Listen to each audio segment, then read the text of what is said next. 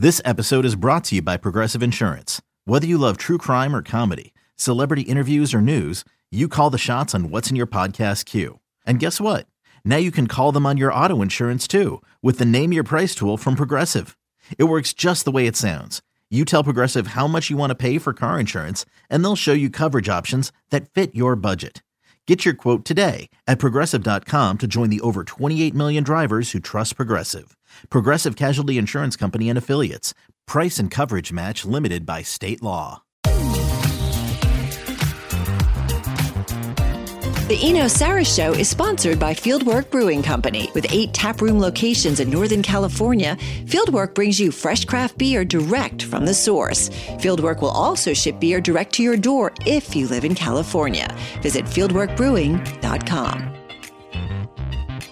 Now, we don't have a set day yet for the Eno Sarah Show, but you guys are going on vacation at the end of the week? Yeah, we're heading up to Eureka to do a little mini vacation there. So, nice. Going to Redwood National Forest. Kids want to see some. They actually have this scratch-off thing where they can scratch off all the national forests. And so they're like, we want to go to all these and scratch them all off. It's like turned into a Pokemon collecting thing or something. It's educational. Well, I'm totally cool with it. I'm like, you want to go to more national forests? Let's go. Yeah, that does not hurt. Yeah, right. We just had Matt Olson on, and I'm not sure if their PR guy was in love with my question, but it's something that I did for Matt Chapman, and Matt Chapman thanked me because you guys came out in The Athletic, talk about how Matt Chapman turned down a $150 million deal, and A's fans want to know, were you offered that? Because we had Giambi on, Jason Giambi, probably 3 years ago, and I asked him the question about that infamous $90 million deal that was offered. And later he had signed with New York for, what was it, 124 or something like that? And Giambi goes, whoa, I was never – there was nothing technically ever offered to me. He said there might have been trial – Arn Tellem was his agent at the time. There might have been the trial balloon or talk between agent, whatever. But there was never an official, hey, here's the offer. Right. So I asked Chapman about that. He thanked me that he was able to, have his piece about it. So I want to give Olson the same thing, and – I don't think that's a tough question. That's a legitimate question. And I've asked Billy Beane, why don't you do more of this? Because we have the Braves in town, and the Braves have now signed, 6 guys for 10 years. They've signed Austin Riley, Michael Harris, Ozzie Albies, Ronald Acuna Jr., all these guys to long-term deals. And the way that works is you do get a little bit of a discount as the team because what you're doing is you're telling a kid, here's 8 years. You're going to be signed for 8 years. Here's a big bunch of money. A guy like Juan Soto says, no, I'm going year to year and I'm going to get the big pie in the sky at the end. But, a lot of kids take the deal. And the reason that it works for teams is if you do 5 of them and one doesn't work out, the other 4 pay for that 5th one over and over again. So the Astros, the Rays, the Braves, they've all tried to do this. It hasn't always worked out. There's a guy named John Singleton who was a first baseman for the Astros, got like $50 million, didn't really play for them much. Guy for the Phillies, I forget his name. He's like an infielder. He signed Kingery. He signed a deal, it didn't work out. But, it's fine if you do a lot of them. The ones that work out that make you a lot of money as a team or, a surplus value as a team. Billy Beane told me, and I don't know, if this is true or not, but I can understand it. He says, we can't be wrong. Just at the level of payroll that we have, we can't sign 3 or 4 of these guys and be wrong. We can't afford to be wrong. So maybe that's why he hasn't offered these big deals to some of these younger kids to try and lock them up. Well, also, and not to get too technical, but also from an accounting standpoint, if I know, and it's like with the Julio Rodriguez contract that I love so much, just the base of it, for X amount of years, they know exactly what they pay the player and can budget that year after year after year. It's a manageable number.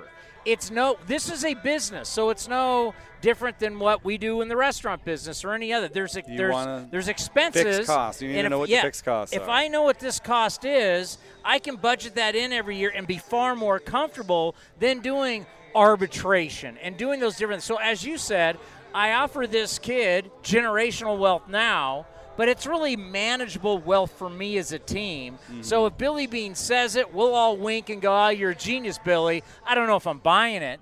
I get what he's saying, and it's easy. It's easier for them to run their model by giving answers like that. I think we could afford that. I do believe so. But everybody does their business differently. But let's say you could only afford to do it. I think another part of it is you can only afford to do it like once or twice. Then if you're wrong, then you don't have that third or fourth guy that's paying for it. You know what I mean? Like the costs of being wrong are higher if you can only do it with one or two. So the Braves did it with 5, right? So if Riley doesn't work out, they give him $212 million. If Riley doesn't work out, you're going to say, oh, that's terrible. However, they're getting so much surplus off Acuna and Albies and Michael Harris that they'll be like, whatever. I know this isn't huge money, but I've watched Ben Sheets come out of nowhere for $10 million. I watched Billy Butler. No one else wanted him, and I saw 3 years, $30 million. Donaldson would have signed that in a second. So it's like interesting when you want to pay, when you want to don't, but I mean, that's part of the problem with our game in baseball is when you have salary caps. Everybody is in this range that they can only spend so much, but they have to spend so much. So everybody is kind of in a range, and it really helps those sports. And I wish we really could sit down a lot of the other players and say, listen, a salary cap would cap the stars, but the rest of you would make so much more money if they did that. I mean, because a salary cap comes with a salary floor. Correct. And that's why they've never been able to negotiate a salary floor. I don't know that I think that it's better with the salary cap idea. It takes a lot of advanced modeling and thinking, but I do know that if they could get a floor without a cap, it'd be much better for players. Well, and with the one thing that you look at all the time is you go, wait a minute. The NFL and the NBA have passed Major League Baseball. They both got it. Well, it took a lot of time to get it, took a lot of pain, took a lot of heartache. They got a lot of guys in the NFL. They did it. There's a model that could work. There's a couple things. But as long as Scott Boras and those power players don't want that, that's your problem. Well, also, there's a different level of trust between players and ownership in different sports. So, for example, in baseball, I think that they don't ever trust that the owners would report all their income, because the whole basis of a salary cap and salary floor is like we get 50% of what you make. And I think in baseball they're like, well, you guys had BAM and you spun it off and you made a bunch of money off of that and you claimed it had nothing to do with us, and so that wasn't our money. You know, you do this, you do the real estate deals and you make a bunch of money and it has something to do with us, but you say it's not our money. You know, so there's a lot of distrust there. And then the last thing, I guess, is the salary cap, the luxury tax as it is now is a de facto cap. Yes. So they should be able to figure out to get a floor in there. If there is a de facto cap, maybe a de facto floor, something that's I'm all in on the floor. I would love a soft floor. I would love a hard floor. Right? I want a beautiful, I'm talking hardwood, solid, that every so many years you got to wax it to shine it up. I want a hardwood, solid floor. You said something to Cody, and one of the main reasons we love this idea about this partnership is just you bring stuff that makes us think, and we're going to do that every single week.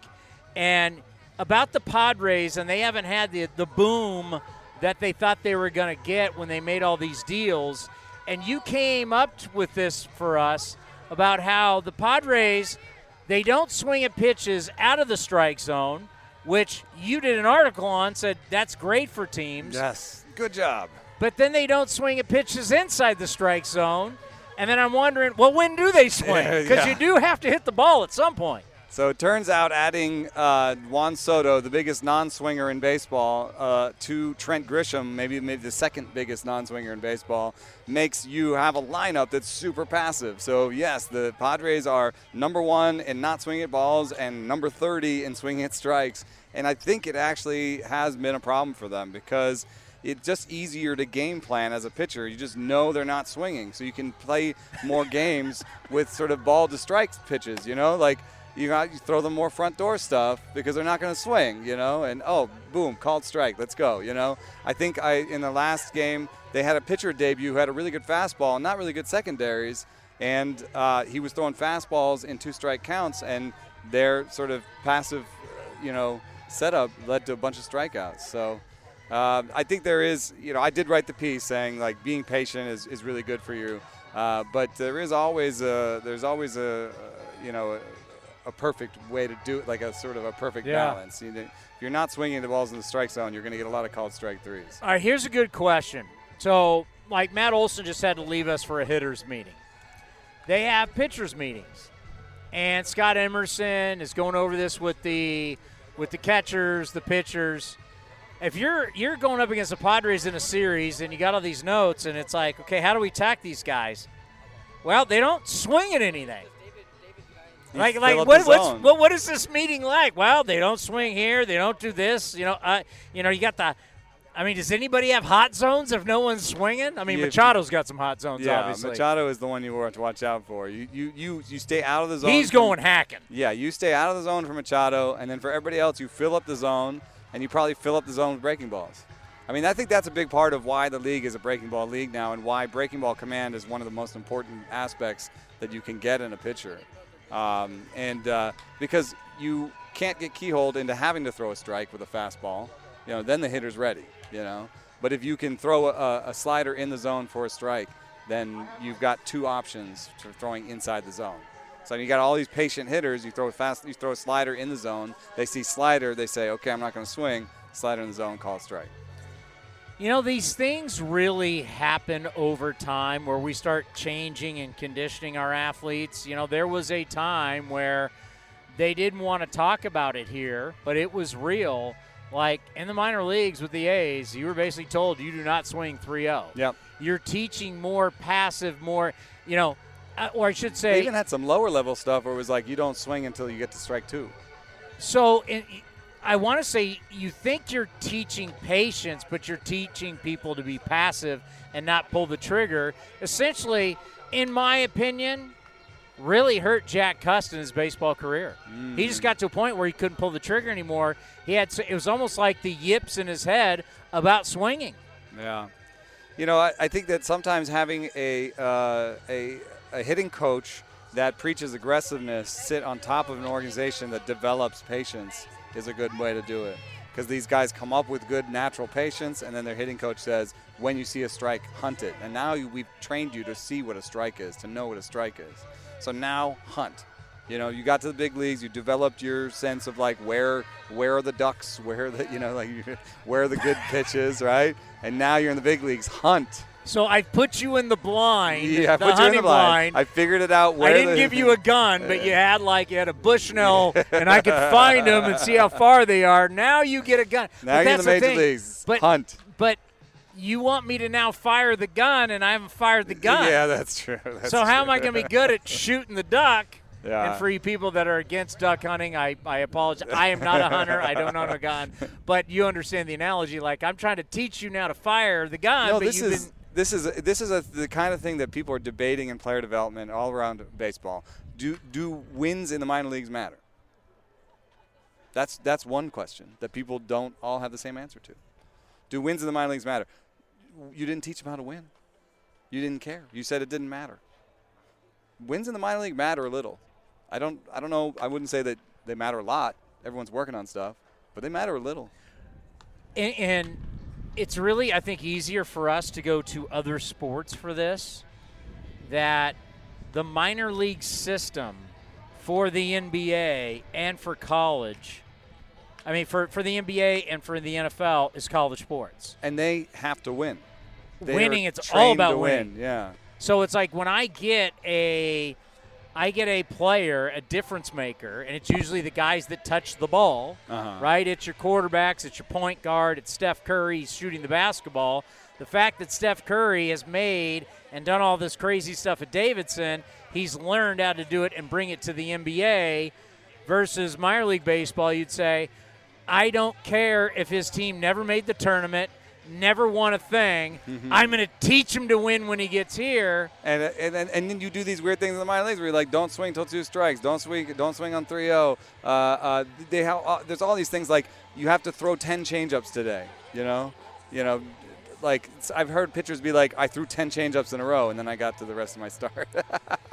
And that's the kind of stuff that happens in the minor leagues because you're focusing on developing. You're telling them, do this, do this, do this. It's sort of ancillary to winning. It'll make you better at winning in the future, but it's not about winning tonight. And some teams don't even prepare their players for the game in the same way that you hear.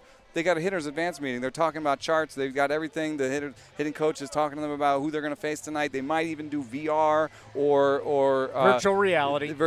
Or they might have the iPitch, which is a great pitching machine, mimic the pitcher tonight and turn it up. They're doing all these things to win. There are some organizations that are still not doing any of that for their minor leaguers. So the first time they ever see a heat map for the opposing starting pitcher is in the big leagues.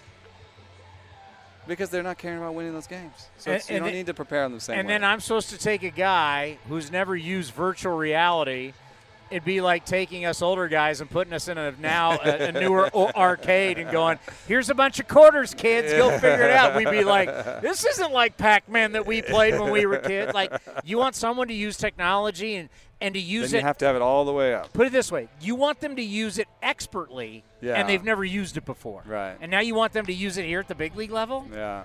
That makes sense. Certain kids that come up through certain organizations get to the big leagues and they're like, okay, that. And they even can start to say, no, that doesn't work for me. VR doesn't work for me. But these other things do, and I know what they do, and I've figured it out. And then there are other kids who come up through other organizations who are like, what is this thing? What's that thing? What's that thing that's Rapsodo?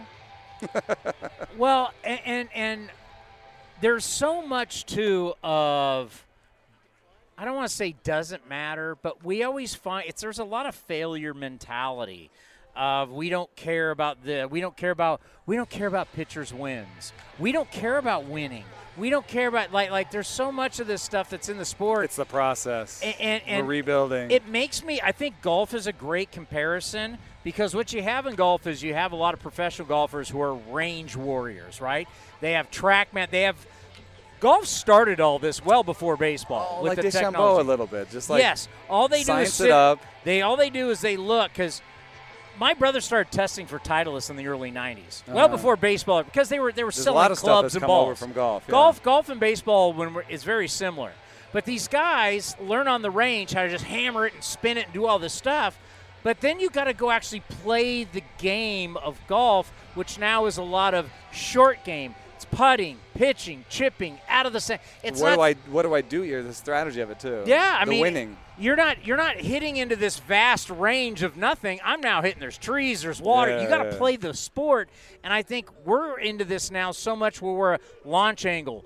I'm pointing towards the launch angle at the plate as they're taking BP now. Behind me, the mounds. We're talking about spin rates and everything. Well, at some point when you get out on the mound, you just have to get somebody out. Yeah, so I think this is an interesting segue also to something else we're going to talk about, which is the way that the A's are going around building this pitching staff, right?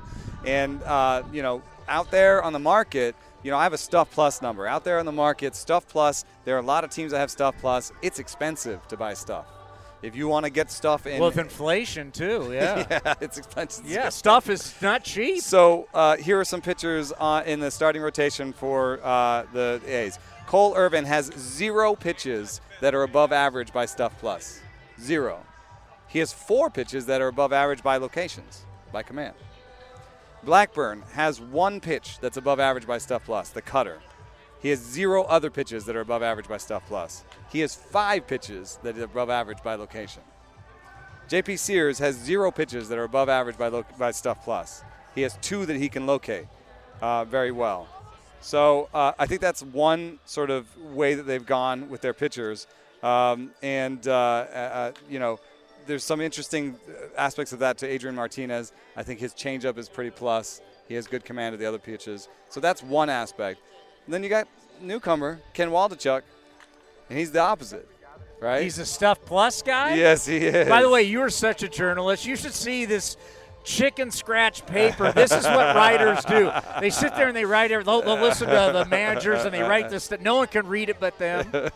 So Waldichuk is totally different. He's got 3 pitches that are above average by Stuff Plus and 0 that are above average by location. So, if you are the A's, like sometimes you just have to be trying to find guys. If you have above average Stuff Plus and above average location on 3 pitches, then maybe the other team's not trading you that guy. Well, it sounds like what you mentioned, the first three guys for the A's, when we talk Sears, Cole Irvin, and Blackburn, they're winning because of control. Yes, and keeping hitters on their back foot, and just I have 4 pitches I can command. You don't know which one's going to be. I can put them in different parts. None of them are going to show up on Pitching Ninja, probably. You know? No. But I can put them where I need to put them, Pitching Ninja, friend of the program.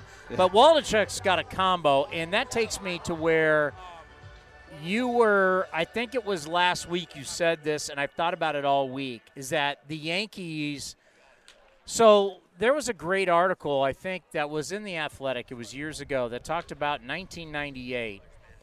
Essentially – Brian Cashman, even though he had one of the best teams in the history of baseball, knew that his analytics department was nothing. Talked to Billy Beane. Billy Beane helped change the Yankees, unfortunately, into being more into analytics, which now the Yankees have the biggest analytic department. They have more than anybody. They have more employees, more think tank than anybody else. And you mentioned how guys that play for the Yankees, even at the lower level, are trained really well. But they can't all make the big club.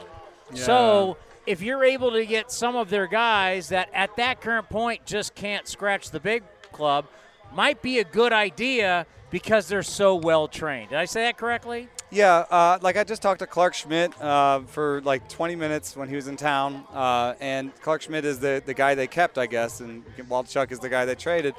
Clark Schmidt, they developed, he was a 4-seam guy that had a good curveball, and they developed using seam-shifted wake and using all the newest advancements in technology and in analytics. They developed a really good sinker for him and a sweeping slider. Everyone wants a sweeper. He called it the whirly.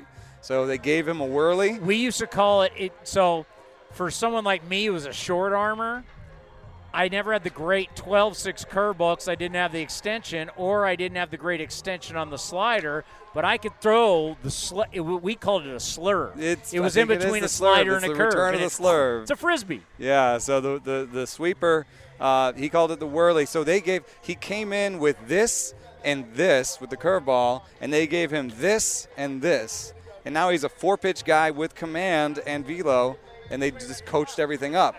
And there's some rumors that the Yankees are internally sort of deciding that command is something that they maybe have undervalued in the past, and that they look at somebody like Jordan throwing Montgomery. Strikes. Well, they've been a very stuff plus type of organization. Yeah. They've been really stuff plus. If you think about Luis Severino, a lot of the guys who've come up, it's been more about stuff, and I'm gonna throw real hard and have a great breaking ball off of that, But then they had a real success with Jordan Montgomery, and he represents more, I have a lot of pitches and I have command of them, And so maybe in this case they decided to keep Clark Schmidt because he has better command than Ken Waldichuk. But I'd also agree with you that they have a bit of an embarrassment of riches, and that Ken Waldichuk has really good upside. I mean, location plus is different than walks. So if you look at Ken Waldichuk's line, you'll see a lot of walks, and they'll say he doesn't have good command. But Location Plus looks at, is he putting him in good locations, even if that's outside the strike zone sometimes? And he's not far from average. There are people with way worse command than Ken Waldichuk. I think it's workable, and I think you see good velo, good shapes. I think he's going to be good. I mean, if you're living on the edges and you're just not getting the calls, but you're hitting your target, that's pretty good command. And you don't. It's one thing when you're all over the joint. Yeah, he sails the 4-seam a little bit. Sometimes, but I think he's close. I think he's really close to getting it all figured out. So. Well, wouldn't you say also it's very rare that you'll find somebody who struck out a lot of people and didn't walk people. That's true too. Right. I mean, it's just if you're one of the all-time strikeout guys, there's things that come with that. That's high pitch counts and that's walks. A lot of times it's just not giving in, right? Like it's a 3-2 count. I'm still going to throw you that slider off the edge because I think you'll swing at it. Versus down the middle, Broadway hit it. Right. So there's definitely people that'll just, I'm not giving in. I'm just going to throw my pitches, and if I walk you, Randy Johnson, man. So when you start to look at the A's, we were talking about this in the postgame show the other day about next year. If you need probably over, let's just call it Perry Manassian, the GM of the Angels, said, hey, listen, the average team uses 13 guys a year starting. So I've been going off what he had to say. I'm sure his numbers are better than the research 0 that I put into it. So Perry said 13, the average team, I'm going to go with him. Let's just say 10 plus. Because 10, you use 7 pretty bulk. 10 will probably get to about 40, 50 innings. 13, you'll have 3 guys that'll do some spot start. Okay, so it's almost like we need to think of like horses. And we have a stable. We have a couple stables, right? In this stable, we've got starters. In this stable, we got bullpen. Probably over here in this stable, the starter stable, we're going to need over 10 guys. Yeah. So when I started looking at everybody with the A's, and you just started mentioning some of them, and knowing there's some more coming from these trades, the A's could be in from a starting, I don't know about hitters, but from a starting pitcher standpoint, if you need 10 or more the next couple seasons, they may be in a good spot. I think so. I was looking at some of the names that aren't in the rotation right now necessarily. Adrian Martinez, I think he has a plus changeup. It's a really weird pitch because it moves less than his fastball, but it has a good velo separation, so it really works. I think he has a 6 or 7. Great.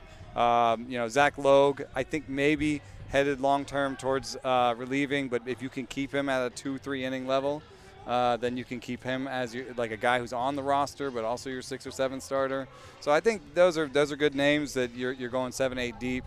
I do wish that the A's, and this is a constant refrain, do wish that they invested a little bit more in their player development and the data and the tech and the coaching and the minor league level, and got a little bit more of a pipeline of their own players. A lot of times it seems like they acquire players to play in the big leagues. Well, and that we were just talking about the 20-game win streak. I mean, they were at the forefront at one point. What happened?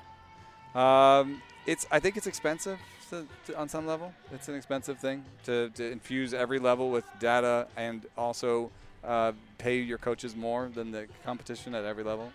You got a lot of coaches. You got to hire 30, 40, 50 coaches. If you're paying more than the competition for those coaches, that's 30 times. Are we talking about certain teams just from how they train their minor leaguers are spending way more money than other teams? Yes. The Houston Astros have, I think maybe $10,000 worth of cameras in every practice and play facility they have, and these are the slow motion Edgertronic cameras. So they have $10,000 worth of that in every stadium that and any of their kids play in, and any complex they play in. So we're not just talking about the 4 or 5, minor league teams that they have. We're talking about all those complexes they have, all those fields. Each of those fields has cameras on them, And so just think about what that kind of philosophy is. It's also like, well, I'm going to outbid the A's for our high A hitting coach. I'm going to outbid the A's for our high A pitching coach. I'm going to outbid them for the next one up, the next one up, the next one up. You're talking about 30, 40 pitching coaches, hitting coaches, coordinators, and they're just willing to spend all that money at every level. Well, there is something to be said about certain organizations, and one of them is here today, and the Atlanta Braves, and the amount of talent they keep bringing up at such a young age. What they're bringing up, whether it's from the draft or it's from their international signings, the Dodgers do it all the time. It's like a pipeline. Like no one ever viewed, as you mentioned, the Astros. No one ever viewed them as having a great minor league system. They just keep bringing guys up. Look at their rotation. Their rotation is almost all homegrown guys in Verlander. Luis Garcia, Jose Urquidy, Framber Valdez. Like they had a new guy, Hunter Brown, up the other day. Yeah. And I think what's happening in Houston and in Atlanta is really interesting. I think they are amazing at scouting. I think that's their number one thing. But they also added Mike Fast, who helped build the Astros' current system and left for Atlanta. So he's been there for a while. So they've taken a lot of those Astros data and tech things, infused an organization that was already very good at scouting. Because if you look at all those guys that they're bringing up right now, Vaughn Grissom, Michael Harris, all those guys, really good scouting was a big part of it. But they're also building a coaching, lineup to coach all those guys all the way up to the big leagues. Here's a guy to me, and I know you got something on Acevedo's slider. What's so interesting is knowing that last year he pitched in 10 games. and now I believe it's at, look it up, Cody, he's at 61 or 62. You want to talk about a dramatic change. Now, I know he's got the body, and he's a farmer. He grew up on a farm, and he's a tough kid. What does he have? 61. 61. So you've gone from 10 to 61 appearances. Yeah.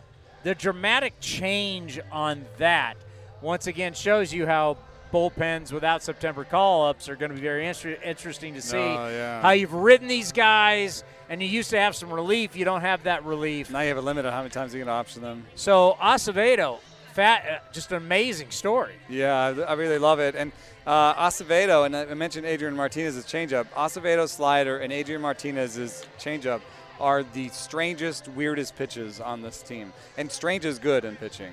It's just one of those things where hitters perform on a nightly basis. They see certain shapes, and the things that are in the middle, the easiest shapes, are the ones that are the same, the average, It's the things that are weird that they're like, man, I got to see that again. What was that?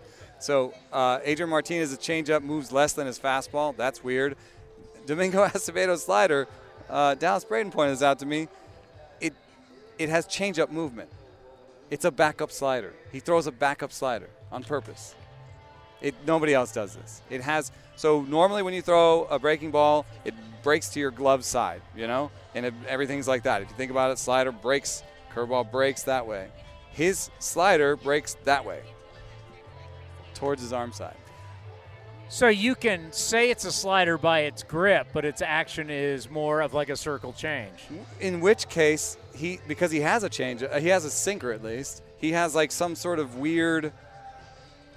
It's a unique pitch, man. I don't know what it is. The gyro ball. It's the gyro ball. Daisuke used to have. Like, what? They tried to explain it. How do you have a gyro ball? But in the end, I don't care what Rapsodo, I don't care what the high-tech cameras. Well, a lot of the work of Rapsodo and the high-tech cameras does it get out? Does it get out? That's what Scott Emerson always says to us, because Scott Emerson has told us about some of these kids. We'll tell you how great their spin rates are, but they don't get outs. Yeah. In the end, you still got – I don't care if you're Ken Holtzman in the 70s just throwing a BP fastball that guys weren't ready for. It's just because he was taking something off his fastball. It acted like a changeup, and guys were out in front, popped up. However you do it, it's got to work. Well, I'm not arguing against feel. Feel is super important. Command is super important. But I will say that if you're in the bullpen working with these guys, a lot of times the work is just to make their pitches that they have stranger. Make them weirder. So make them work. Make them work. Yeah, however you grip it. Because, if you ever look at Mariano Rivera, how he gripped a slider, that's not how normally you grip a slider. Yeah. In his, I think he had a decent little career. Yeah. Zach Britton's sinker, it comes from a cutter grip. That crazy power sinker he has. He throws the cutter grip. From a cutter grip. And that's another thing, too, like back in the day, just thinking a cutter is just basically taking your two-seam fast, putting it, and just moving it just a little bit. Not even a slider grip, but just moving it a little bit. And the cutter, the movement is just not that different, but it's just different enough. And for some reason, him in the cutter grip and his slot, it gives you sinker movement. It's the weirdest thing. So I bet you Acevedo calls it a slider, and so we'll call it a slider. But it's really a change of some action. Sort of weird, yeah, or a backup slider, like a hanging slider almost. All right, so we're here. We'll end on this. We're here. It's September. It's coming down. It's hot. Here are the Braves have basically reeled in the Mets. Yankees are falling apart. I want the Guardians to win so bad because the Guardians play old school traditional baseball. Make a lot of contact. Will the Dodgers get to 116 plus? There's a lot of. What are you looking forward to the most coming down the stretch here?